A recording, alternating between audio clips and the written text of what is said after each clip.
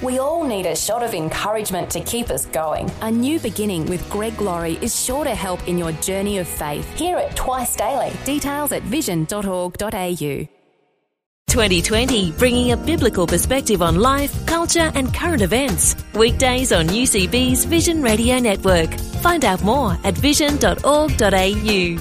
Let's spend a little time talking about leadership, because if you're a Christian in communities as far widespread as capital cities right through to the outback, you might be thinking, well, either leaders are born or made.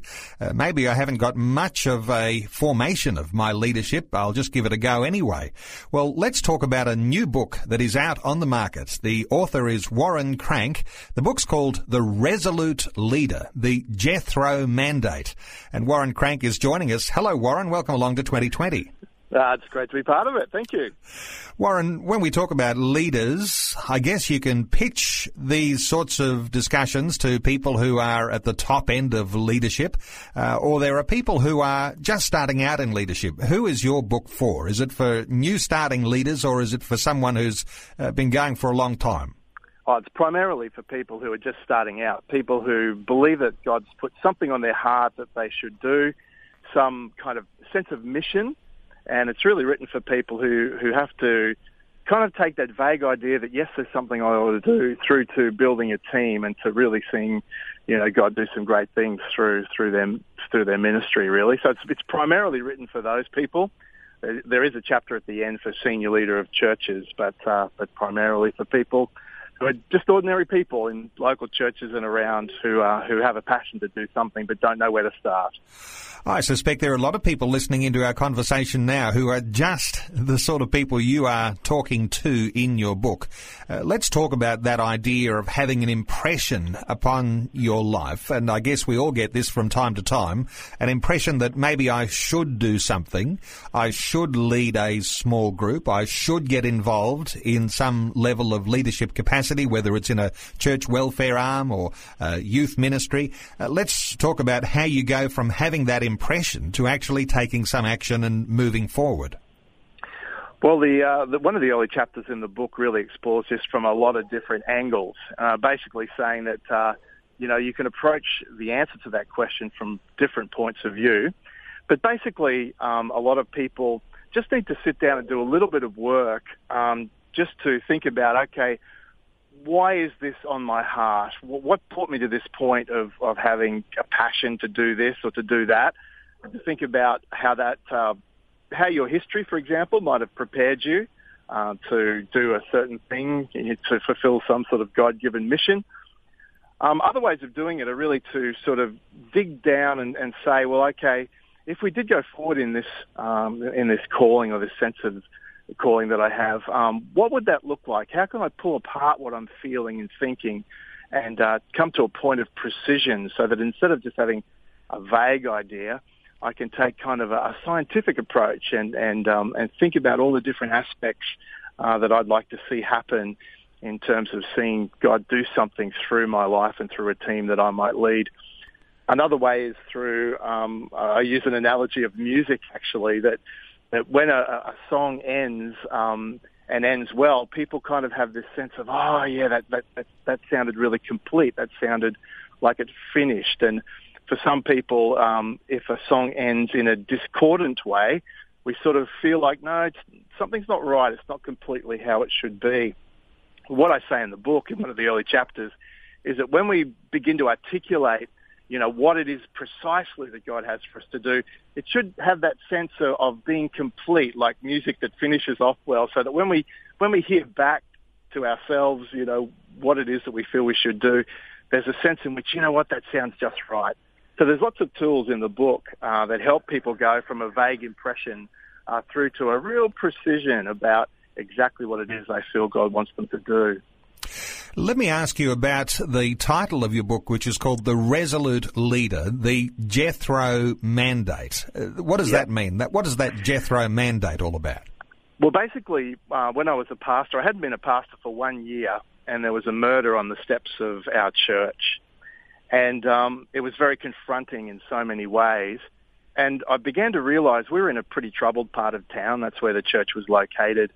And I began to realize that, we can't just let this go by. We can't do nothing about the needs of the city around us.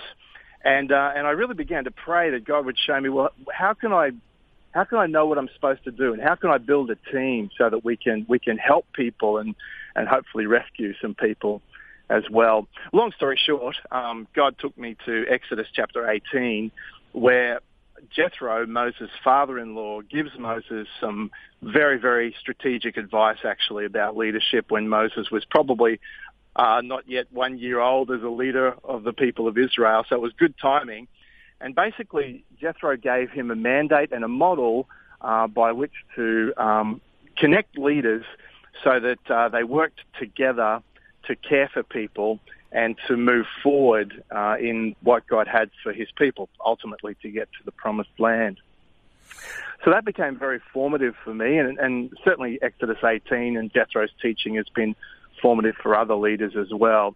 And so the book is really based on that advice, that biblical advice that Jethro gave to Moses, and the book sort of teaches how it shaped my own leadership and helped me to really ground down in not only biblical truth, but actually to be effective in my own leadership in the generation that I'm leading in. And so the Jethro model, or the Jethro mandate, really harks back to Exodus chapter 18. So in the early days after this murder on the steps of our church, I began a journey, and the book really is putting together all the things that God's taught me over the years, and other leaders as well. It draws on the experience of other leaders, so that someone who's just an emerging leader right now, someone who's just starting, can actually kind of have a speedy introduction to the basic principles of leadership, so that they don't have to learn everything themselves from the ground up, but a lot of wisdom from different leaders and from Jethro himself kind of gets passed down through this book. I guess when I think of Jethro and leaders of tens, leaders of hundreds, leaders of thousands, there is a progression there, isn't there, which really is all about that strategic way you might think about growth of something that will continue on, something that will continue to blossom as you go. Right. Yeah, that's right. And the principles that Jethro taught and the application taught in the book that I wrote, for example, really do show you how to do something small. So the principles that are taught there actually apply to a very small situation, let's say a small group or something like that. But as you're suggesting, it's totally scalable.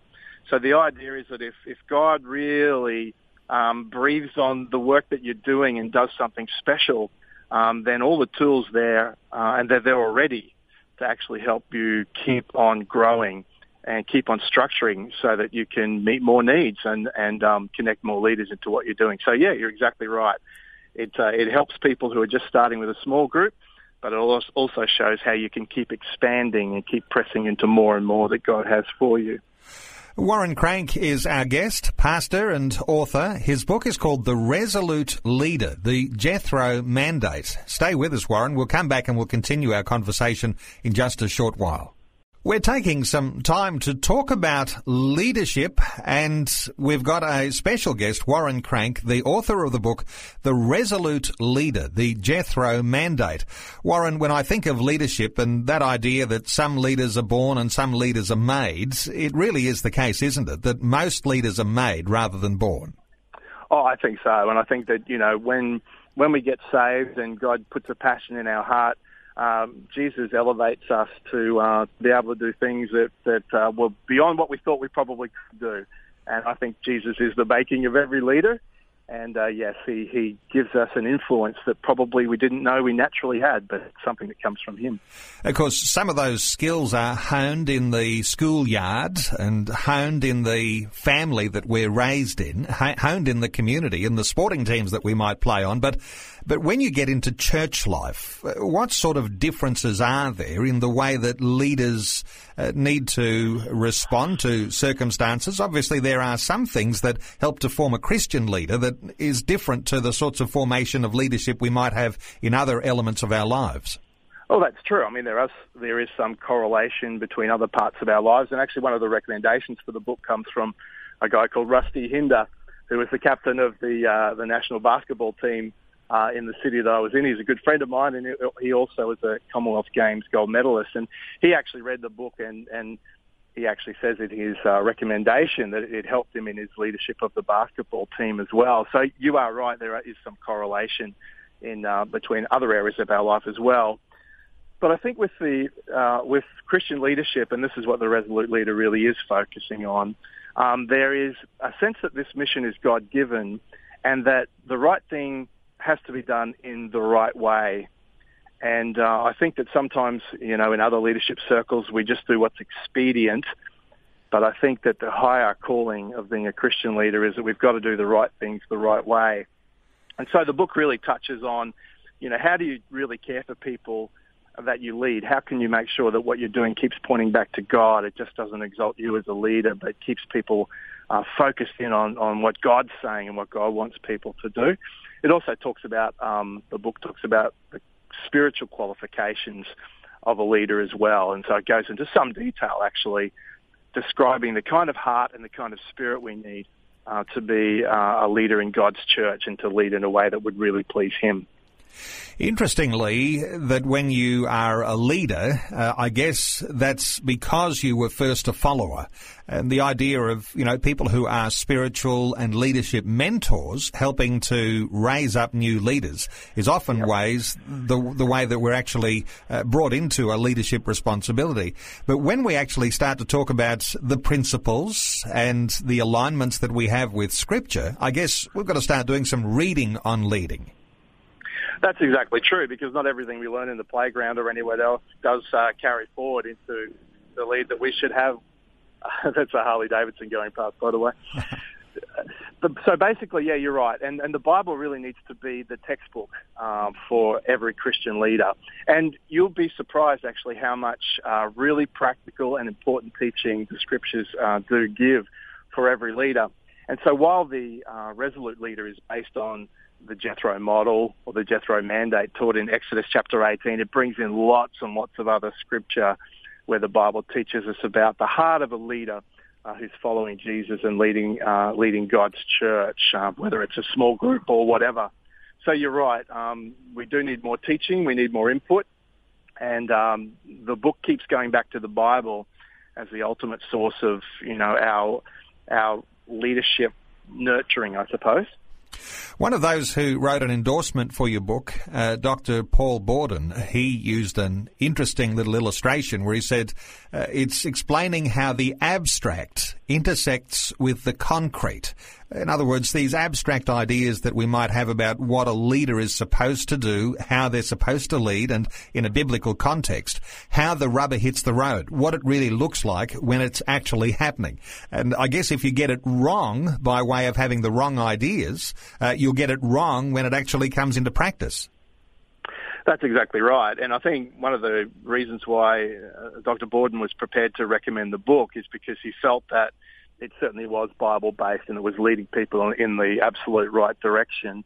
And I think the point he was making also is that there's a lot of teaching in leadership out there through the Willow Creek organisation and other great organisations like that is aimed at the senior pastor and sometimes the senior pastor of a very large church, whereas what Dr. Borden recognised is that this really meets a need in putting in his opinion too, I guess, very good teaching, leadership teaching in the hands of people in a way that we can really understand it and really apply it. It's not just theory, it's not just philosophy, but it actually helps us really live out the principles and shows very practical ways by which we can do that. The book is called The Resolute Leader, The Jethro Mandate. Where can people get a hold of the book, Warren? Well, they can get hold of it at their favourite Christian bookshop. You can get them from Koorong, for example. They're also available through Amazon and in ebook formats, and people who are on the computer will know how to find those. So it's available everywhere on lots of platforms. And so you should be able to find it quite easily. Warren Crank, our guest. He's the author of the book, The Resolute Leader, The Jethro Mandate. Warren, good talking. Thanks so much for being with us today on 2020. No, thanks so much. Really appreciate being a part of it. Like what you've just heard? There's more great podcasts, or you can listen to us live at vision.org.au. And remember, Vision is listener supported. Your donation of any amount will help us continue connecting faith to life. Learn more or donate today at vision.org.au.